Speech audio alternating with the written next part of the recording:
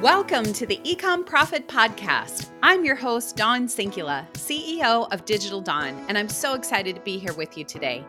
Here on the Ecom Profit Podcast, I open Pandora's box and share with you and other ecom business owners weekly topics that will help you explode your business online. I outline my tried and true secret sauce, the D2D method, that's guaranteed to bring your business results. As an entrepreneur myself, I try to pull out all the same entrepreneurial passions in others. So get ready to be fired up about your business and let's have a great time. Welcome to the Ecom Profit Podcast.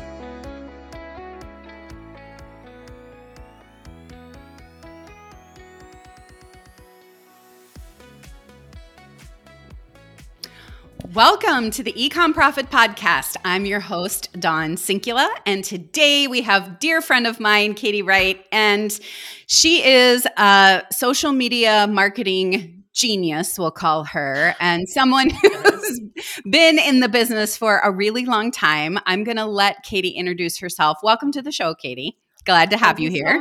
Thank you so much for having me. I love anytime I get the chance to talk to you. Yes, my name is Katie. I'm the founder and CEO of Strong Brand Social, which is a global content and social media marketing, education, and consulting firm. At this point, we have helped over 15,000 brands with their social media marketing strategy. So yes, I've been saying, I don't know anymore if it's cool or it's crazy that I've been in this field for so long. But here we are. Yeah. Right? Cool or crazy? I don't know. Which is it, don't know. Right? We don't know. Masochistic some days for sure, but also really, really fun. Yeah. Yeah, for sure. Well, Katie and I think this has been a long time coming having you on the podcast, and I don't know why we waited so long, but Katie and I have been together in many mastermind groups and have worked, in partnership on a couple different projects and things like that. And what I wanted to do today, Katie, is really talk about some of the elements of social media that people kind of get frustrated with. So first and foremost, you just said you've helped, close to 15,000 brands. And I know that you have a very sort of different philosophy on social media than a lot of people do. Can you tell us a little bit about that philosophy and how it's worked so well for these brands? Yes, 100%. So I think there's a few things, right? I speak with so many brand owners and marketing leaders who are just so frustrated because they're doing everything that people say they should be doing and it's not working. And so one of the big patterns I see, especially that's shifted in our field in the last, just couple of years really, is that Meta, Facebook and Instagram, they used to work for the business, the brand, right? Yeah. All of the updates that we would hear about were focused on helping businesses reach their customers. All of, we would receive like credits for advertising and calls to help get the ad set up. Now what's happened over the last couple of years is in an effort to compete with TikTok and YouTube, they're really serving and they're more focused on the content creator.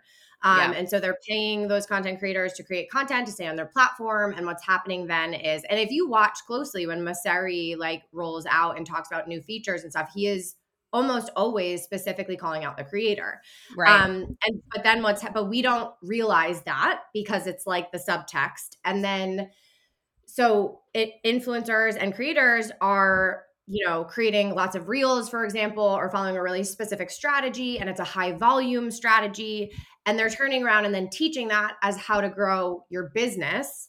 And that becomes really frustrating for brands that have so many other things on their plate besides just content creation, right? And so it's not super sustainable. One of the biggest myths that I've found in our industry is this idea that our content strategy has to change every single time the algorithm updates. I don't agree with that because we have, a roster of clients that are in our agency, and we've been going back to similar growth tactics that I've used over the last 10 years, and they still work. We have 100% success rate for growth with our clients. And so there's just a lot of noise, and it's overwhelming, and it keeps brands stuck, and it's just really frustrating. And so I'm a really big fan of just taking some big steps back and saying, okay, what are our unique goals? Every brand has different goals. Who are we talking to? What are our internal actual resources look like to reach those goals? And then creating our strategy from there. So I totally agree with everything that you've just said, and that people, particularly small to medium sized brands that don't have a huge team, and small to medium Yeah. can be whatever size, but let's just say the average entrepreneurial person has limited resources, right? Or if they do, they've got a social media strategist oftentimes, or someone that they Yeah. think, is doing their marketing for them and posting. And they get really frustrated because they hear they have to post every day, or they don't post every day, or they only post this, or this doesn't work. You kind of have a philosophy that you've broken it down to make it kind of more simple, I think, for a lot of Yeah. people. But tell us a little bit about your philosophy on, if I only have so many hours in the day and I only Yeah. have so many resources, what should I be doing with my time? Do I post every Yeah. day? Do I not post? What do I do? Is my social Yeah. media person really worth all the time I'm paying him or her to do those types of Yeah. things? Yeah. Right. And because too, when we can get to this later, half the time we're not even really clear on what we should expect in terms of business results Right. from social. It's one thing if we're talking Totally. about a sales funnel that uses social advertising. It's another when we're talking about this like ongoing content machine. So Right. I've been thinking a lot lately. There's kind of a lot of our clients too, right? They're not these ravenous social media users. It's like Yeah. they don't want to just be spending a lot of time there if they don't need to be. So I've been kind of thinking about how there's really, in my opinion, there's 3 ways to get better performance and grow faster with social media, while spending less time there, right? So Yeah. the first is having a much sharper content strategy than we have. And we can get further into this, right? This is where I really like to see us change the definition of content pillars from like categories and topics to pillars that actually align to a specific business goal that we have, like audience growth, sales, and loyalty. Yeah. So that's the first thing that we want to see. The second is I've been kind of thinking about it as like 80% algorithm proof. Like instead of having 100% of our content be chasing Mhm. these trends and chasing the algorithm, let's lean into tactics that have been working, don't depend on the algorithm, right? And then the third is, depending on where you're at, the third is successful delegation. So I talk to people all the time that say, I hired someone to do my social media and it was a total disaster. Yeah. And I mean, I must hear that 5 times a week. And Totally. so the question really becomes, well, okay, does every social media marketing manager, are they bad at their jobs? Or is there something that we need to be doing and giving them as a roadmap that leads to actual successful delegation and keeping it off your plate? So those are kind of 3 ways that I like to look at how can we get the results we're looking for without driving ourselves crazy. Well, let's dig into those, because that's a little bit different, right, than maybe what some people have heard in the past about content buckets and what you post and how you post and when you post and all those kinds of things. But I feel like this is almost recession proof, right? So much algorithm proof, or it kind of keeps you from having to come up with the newest, best kind of thing all the time. Yeah. So let's dig into number 1 a little bit more about what you mean specifically with getting really focused. What does that mean? Yeah. Yeah. And I would just say too, the recession proof mention for me, it's like no matter what in like economy we're in, but especially during a recession, we just want to be as efficient with our resources as possible. Totally. So the first step is really making sure there's some pre-work before we can come up with what these pillars are. We want our brand to have a really, really strong point of view that cuts through the noise in a crowded industry, right? And so that looks like really understanding, building off your UVP. And sort of my formula for that is like, here's the status quo of our industry. Here's how it's not serving our customers. Here's what we do instead. So once we have that really fleshed out, we can say, okay, cool. How does this look? And how does this feel? And what are we saying? So it's wild to me. I have never seen anyone else talk about content pillars in a way that aligns them to their goals, which surprises me. If you Google it, you'll find pages and pages and pages talking about categories, themes, buckets, like you said. So for me, I'm like, well, but okay, if we think about the customer journey, anytime we're talking outside of social media, if we talk about advertising, if we talk about e-com, we're always talking about the customer journey. Like we're thinking about it that way. I don't know why we're not thinking about that for social. So, we know that there is different storytelling that's going to get someone's attention than the storytelling that is going to get them to convert, then the storytelling that's going to get them to tell their friends about you, right? So my 3 pillars, I want to see aligned to those key business goals. I want to see one pillar that the whole point of the pillar is to drive audience growth and demand generation. And I want to see one pillar that the whole point is to drive sales. And then I want to see a pillar that the whole point is to drive either loyalty in terms of higher, customer values or word of mouth. Right. And the other thing is, once you actually do it that way, there's two kind of things you can do. Number one is you can tactic stack, right? So like if we know that the purpose of this content is to do a certain thing, then we can layer on tactics like hashtags or, a little bit of paid spend or partnerships or what have you, working with a content creator, or maybe we know this should be in a reel, right? Those tactics that our industry spends the most time talking about, this gives them a place to go. So yeah, I think that was a lot. No, it's good. And let's just break this down for our listeners. So the UVP is your unique value proposition. So what makes you different from other people in your industry? So for example, a lot of our listeners are e-com business owners. So it's what's unique to your product or your specific brand or your specific thing, your widget that you're selling, what makes that unique versus all the other widgets that I can find, right?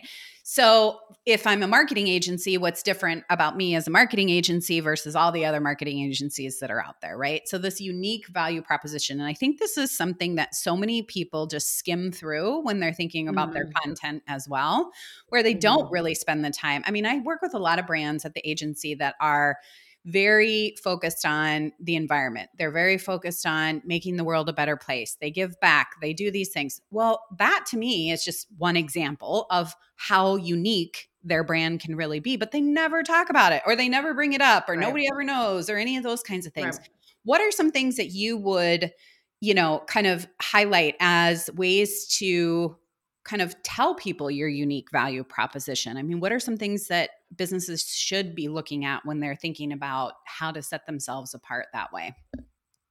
Yeah, I think it's really important, like you were just pointing out about if we were using that sort of sustainable angle of UVP, then I would be asking the question, okay, but so then putting myself in my customer's shoes, right? Yep. And really thinking about like, okay, so what are their other options? What are they seeing? And what are the big questions that they have with environmental kind of aspects of a brand or sustainability? We know that depending on which industry, there might be questions about greenwashing or they might like questions about, right? So how are we making sure that in our marketing messaging, we're really clear about our very specific point of view? So for example, we have a client who is America's first circular retailer, right? It's like there are already clothing rental companies that is more sustainable than fast fashion. That's great. But if nobody is actually dealing with end of life, if we are not dealing with like creating products with sustainable materials that can be composted at the end of their life, stuff is still going into the landfill, right? So they have to figure out a way to say, so their sort of point of view and how they communicate their UVP is their target market is new moms. So there's no one that has more burden of what my purchases are doing to the planet. My kids are growing so fast and what am I doing about this? So it's sort of like their point of view is like, look, we think that the status quo of the retail industry like is totally bogus, right? And there's nobody that it impacts. It basically misplaces the burden of responsibility here onto the buyer when it should be the industry. And no one's more impacted by that than the new mom that's carrying all this stuff. And we don't think the things you buy should also be your burden. And so we deal with all of it, right? And then they explain like, we have a full circular model. So when you come to us, you don't need to worry about this, that, or the other thing. Like, and then they can say, especially if you're doing something kind of new, right? They can say, this is now the new standard of the industry. When you shop with us, we can stop pretending, right, that the reason why other brands don't do it is because it's too difficult. Well, we figured it out. So, you know what I mean? And so I think really trying to identify when you're looking, I look really in two places, right? Your target market, their values, what their options are, and then evaluating those options are your competitive set and really figuring out like, what it's not enough to be sustainable. It's like, how are you doing it in a way that's different than everybody else? So you just explained that in like 2 minutes in a way that would be content for days, right? For somebody, right? Yeah. And then you said also too, though, then finding the right container that it goes into and the right place on the social media platform. So everybody thinks it needs to go because TikTok's the thing, or because Reels are the thing, or because this is the thing. Well, maybe it's not the right place for it. You got to figure out where your people are and where that message lands the best. 100. I think we spend so much time. Like, the fact is, would it be great to meet our customers on every single platform that we can? Yes. But Right. growth happens from where you are right now. So, Right. like, if we're too focused on where to show up, we're not spending enough time, and we haven't yet said, but what are we saying there? Yeah. Then, like, you're still just adding noise to the echo chamber, right? Like, I would rather see a really, really sharp and clear point of view on one platform for a while, and you see that that's working and it's driving increased traffic to your website and increased conversions and all that. Okay, cool. Now we can adapt that. These storytelling, when you have your content pillars properly sorted, it's platform agnostic, it's algorithm proof. Like, you can take it wherever it goes, right? So it might be that TikTok, we use mostly content there is for demand generation and audience growth because it's a really high growth channel, and we know people are shopping maybe less there than other platforms. So you know what I mean? Once you identify, okay, here are the stories we tell for attention, here are the stories we tell for sales, here are the stories we tell for loyalty, like, yes, we come at it from a social point of view too, but those sales stories are what we're talking about over email as well, right? It's like we sort the platforms out after, but everybody is so concerned. I just think that's it, right? With the social media marketing industry, there's so much noise. There's so much blanket one-fits-all advice, and it's completely distracting like brands from doing the actual work that will make sure that they are successful when they arrive to those platforms. I love that. Okay, so let's move on to number 2 on the content pillar side of things. Yeah. And you talked about this being kind of like 80%. So talk a little bit about what does that mean? Is it kind of like the 80-20 rule, or are you kind of like what example can you give for that? Yeah, it's funny. I've been thinking about that too. I'm like, I think it might be like the opposite of the 80-20 rule. But so the idea is like, okay, so once we have, there's kind of, in my mind, there's 3 phases to growing our brand online. The first is strategic. Who are we talking to? What are we saying? What does it look like, feel like, and sound like? And that's what we're talking about in the pillar section. Yep. Then we're asking ourselves, tactically, how are we going to get the message in the right place at the right time for ultimate resource efficiency? And that's when we start to say this. We're asking questions about what platforms we're going to be on. We're asking questions about how often we're going to post. We're asking questions about what those formats are going to look like, what hashtags we're going to use, all of those more tactical questions that we spend way too much time on. Yeah. But so for me, I have 2 tactics. One is paid and one is free that we've been using with our clients for 10 years, and they always work. So it makes me like face palm when people are like, oh, you have to change everything every time the algorithm changes. Cause I'm like, we have proof across dozens of industries that that's not true. So the first is what we call the new boost. Advertisers, like really high performing advertisers, will probably roll their eyes a little bit. But for us, what that means is I had a moment in 2019, like we do social advertising and we do just organic content, right? And so we would always just put aside a little bit of spend for boosted posts just to drive engagement, more reach on content that was really resonating with our people. And we would do this it was really small budgets, but we would do this for every client. And there was one month in the summer of 2019 where all of our client reports came back. And in that month, the efficacy of that tactic was like 25% results on the dollar, as it had always been. And we were like, that's weird. Because usually with boosting, you're just kind of letting it do its thing, automatic audiences, automatic placements. So what we started saying is, okay, based on the pillar, if it's for attention, sales, or word of mouth, let's try to kind of basically, it's like a micro engagement campaign, right? So instead of just hitting the promote button, we'll make a tiny little ad out of it. And if it's pillar 1, we'll send it to people who look like our audience. If it's pillar 2, we'll retarget people back to our website and so on. And then that sort of, if you have a really great pillar one piece of content, that's also building your audiences for your sales funnel. And it's just sort of creating this ripple effect. And those are like, I'm talking $10 to $20 budgets on a piece of content. Yeah. But what that allows us to do, because everybody thinks that there is an engagement issue, but it's not. It's most of the time it's a reach issue. Meta is just killing our reach. So this is like, we just bypass the algorithm, right? And it's, if you have if you're, one disclaimer is if you're doing a bunch of reels and they're working for you, don't stop. But if you're frustrated and you don't feel like you're good with reels, or you don't feel like you have what you need for video content, our clients still get incredible results on their photo content as well, as long as we just say like, buy algorithm and circumvent it and get it in front of the people that we want to see it. The other really nice thing about that is that we're increasing the shelf life of the content. Like we can put $20, it will go further for 3 days, which means we don't necessarily need to post every single day because that content is working harder for us.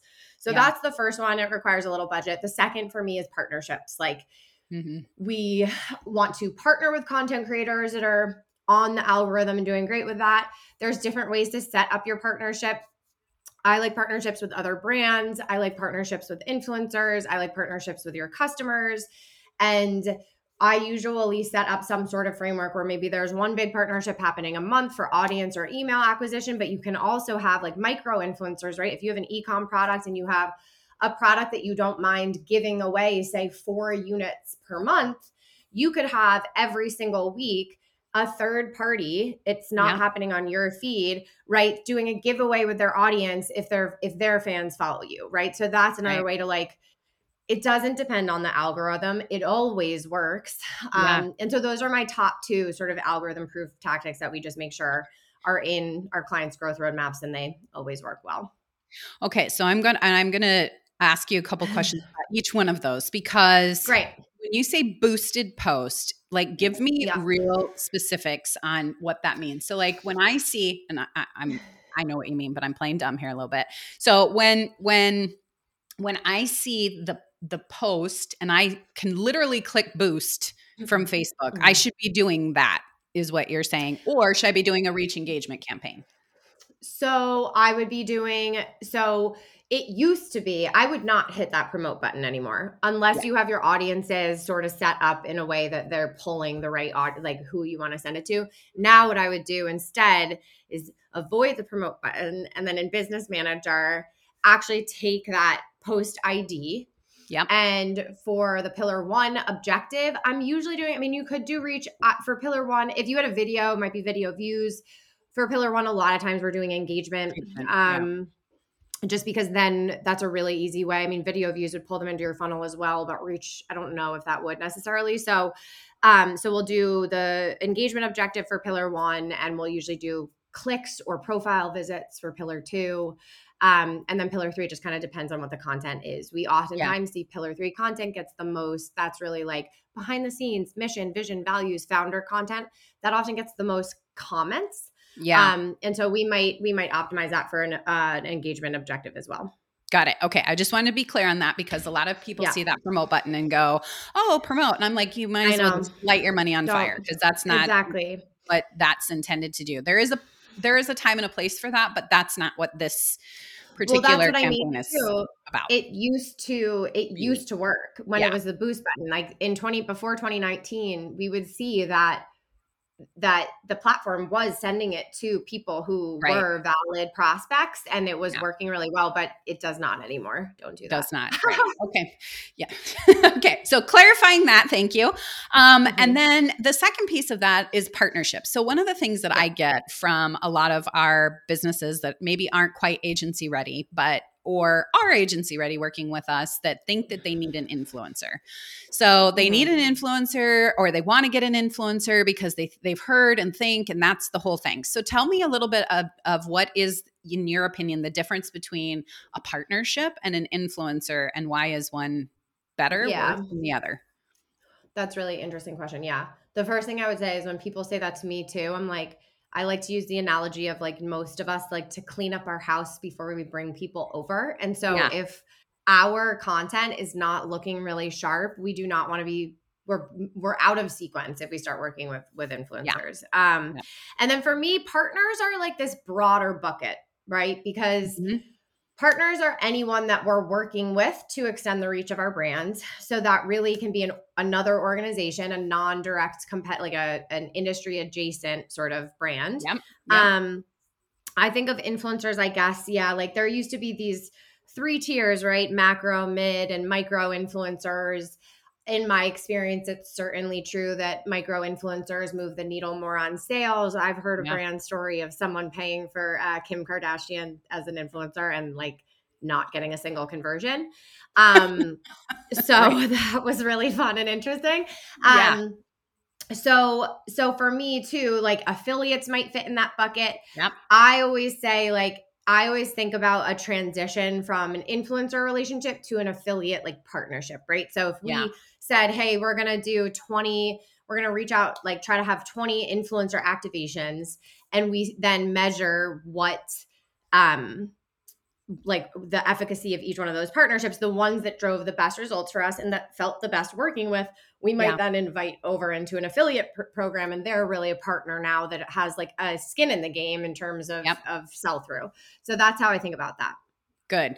Yeah, because I think so many people think that influencers are the thing that's going to take their business to the next level. And I think you and I both know that that's not necessarily true, right? In all cases. It does work, and I have seen it work really well for some brands, but that's not, to your point, get your house in order first. And then even if you are going to go that route, paying $1,000 for one post is not sustainable and it's not a strategy for long term. But an affiliate program or affiliate partnership would be something a little bit more sustainable. Yeah. And I skipped over one of my favorite buckets, which is like, I like to think about this content creator micro influencer bucket that is really effective for bootstrapping brands. Because a lot of times we get all caught up in like, oh, they need 50,000 followers. Then they don't really, they just need, honestly, a couple thousand followers that aren't your followers yet. And that would be interested in your, again, like progress is from the point we're at now. So, and usually, right, those micro influencers that might have a lower following, but if they create great content, they're likely to partner with you for product exchange. Exactly. So that's really, really effective. And then you can lean on them for the reels and for that kind of stuff. So, and then it's obviously incredibly efficient to have a supplement to whatever content you're able to create for your brand itself. You know, having fresh content come in from content creator partners is really great. Yeah. And I think you said something really interesting is, progress is from the point you're at right now. Right. And I hear so many smaller e-com brands, or any brands for that matter, say, well, I'm trying to grow my list by, 2, 5, 10,000, whatever the number is. And I always ask them, could you handle that many orders?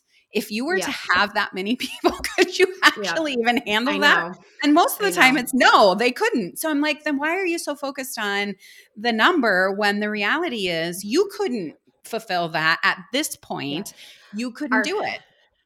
You're like, are you emailing your current list? Right. Or do we just need to? Yeah, exactly. Right. That's exactly it. And I think that's another thing. I mean, I think a lot of times you and I probably have a similar thing where we're talking to prospects and they're coming with all of these, like, is that goal because we've done done the calculations and we know we have enough product to sell. And so if we get this many email subscribers, that means we'll get this much more traffic. Or are you is it a should? Like, I think I should be doing this. Like the clients that I consult with inside of Strong Brand Social, I'm routinely cutting their to-do list in half because I'm like, I'm looking at your goal and then I'm looking at all of these different things you're planning to reach your goal. And like, you have a lot of extra stuff on there that I know is just because our industry is telling you through dancing reels and TikToks that you should be doing this. And this is what like the winners are doing and blah, blah, blah. And it's like, we just need to, I think, empower ourselves enough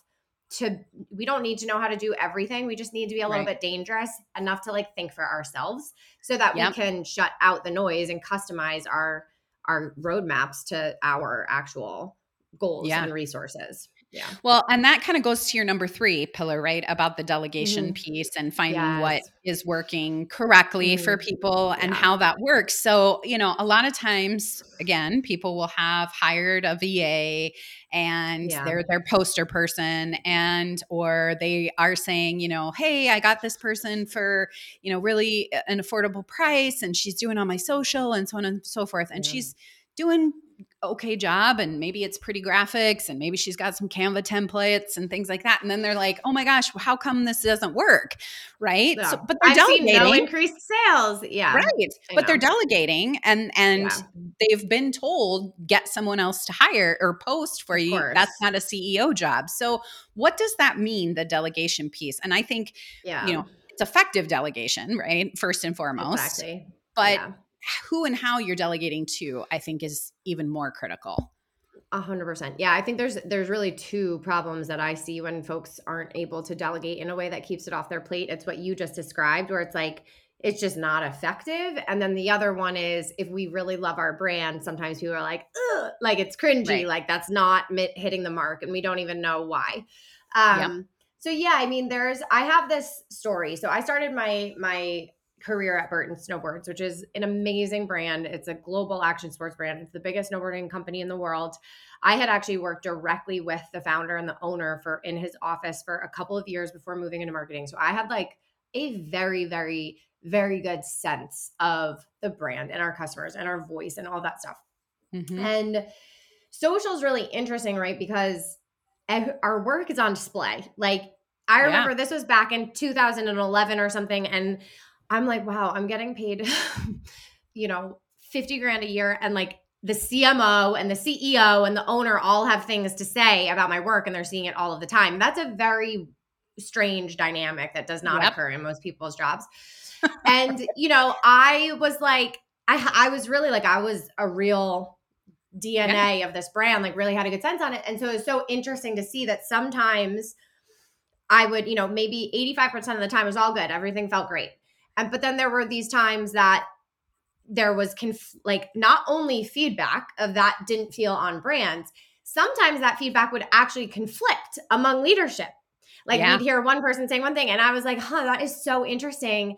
And, that was back in the very early stages of social. So I'm not sure that they would have been able to do anything differently. But I was like, wow, like there is so much operational waste when you think about employees Yep. not really knowing. And so for me, that's when I realized like there's just a big gap in between what is crystal clear as a founder in your mind about what your brand strategy is and Mm-hmm. how someone would be able to read your mind and execute that on that Yep. every week, if not every day. Right. So Right. for me, it's really important it's like that. I think it was an Abe Lincoln quote that's like, give me 5 minutes to chop down a tree and I'll spend 3 minutes sharpening my axe. Like, Yeah. it's really important to do the legwork of Yes. identifying what your content strategy should be. And then, so we've talked about those pillars. I like to see a playbook for each pillar. Like, this is 10 examples of what this content looks like. This is not what it looks like. And going through that work, and that will set whoever you're working with up for success. And I think that it's a huge myth. It's true. We all are told as entrepreneurs, you need to delegate this, you need to delegate this. Yep. Yep. The truth is, I used to say, like, our agency used to get paid $30,000 for a content strategy. And it was like, okay, our framework we have, we can do that part pretty quickly. Most of that money is going to onboard us to your brand. So, Right. the founder really does have the most information and institutional knowledge of your brand, of your market, of your product, of your customer. And those are the things that really mean you're able to come up with a strong point of view and know kind of what those pillars should look like and what your brand storytelling should look like. So I think, maybe you don't have the process for doing that, but I have heard of very few success stories where you go get outside help, and that an agency, or really with that storytelling part, like your performance marketing, your advertising, everything else is going to be so much more efficient and drive better results if it's stacked on top of a strong brand storytelling framework, which is basically what we're talking about, right? So that is how you get better results. It's how you delegate in a more effective way that it actually stays off your plate, because there's guardrails and there's a roadmap that help people see and help people read your mind.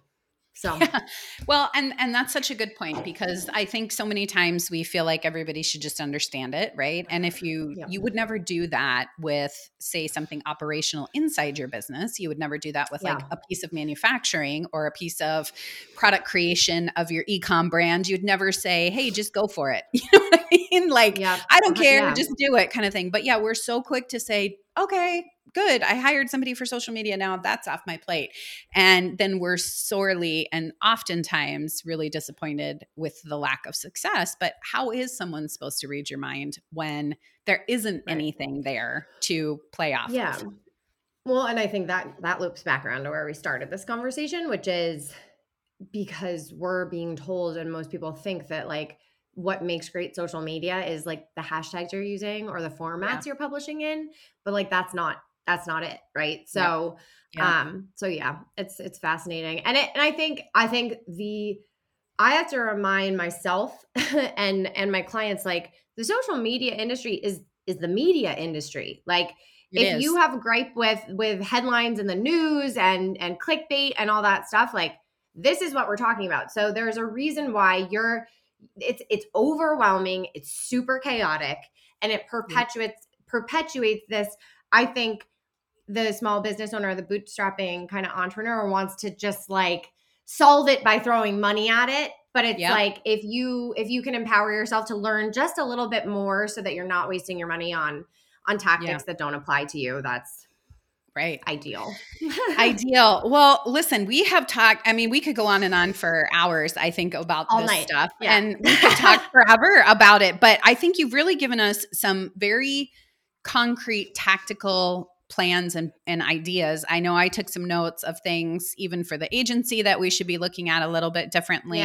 But if people want to find out more about you and Strong Brand Social or the offerings that you have, where can they find you and more information? StrongBrandSocial.com, and our social media handles are Strong Brand Social as well. Perfect. Well, we will drop everything into the show notes. Awesome. And I so appreciate you taking the time and talking with us about this. We may bring you back and just talk about one of these pillars for 30 minutes or more.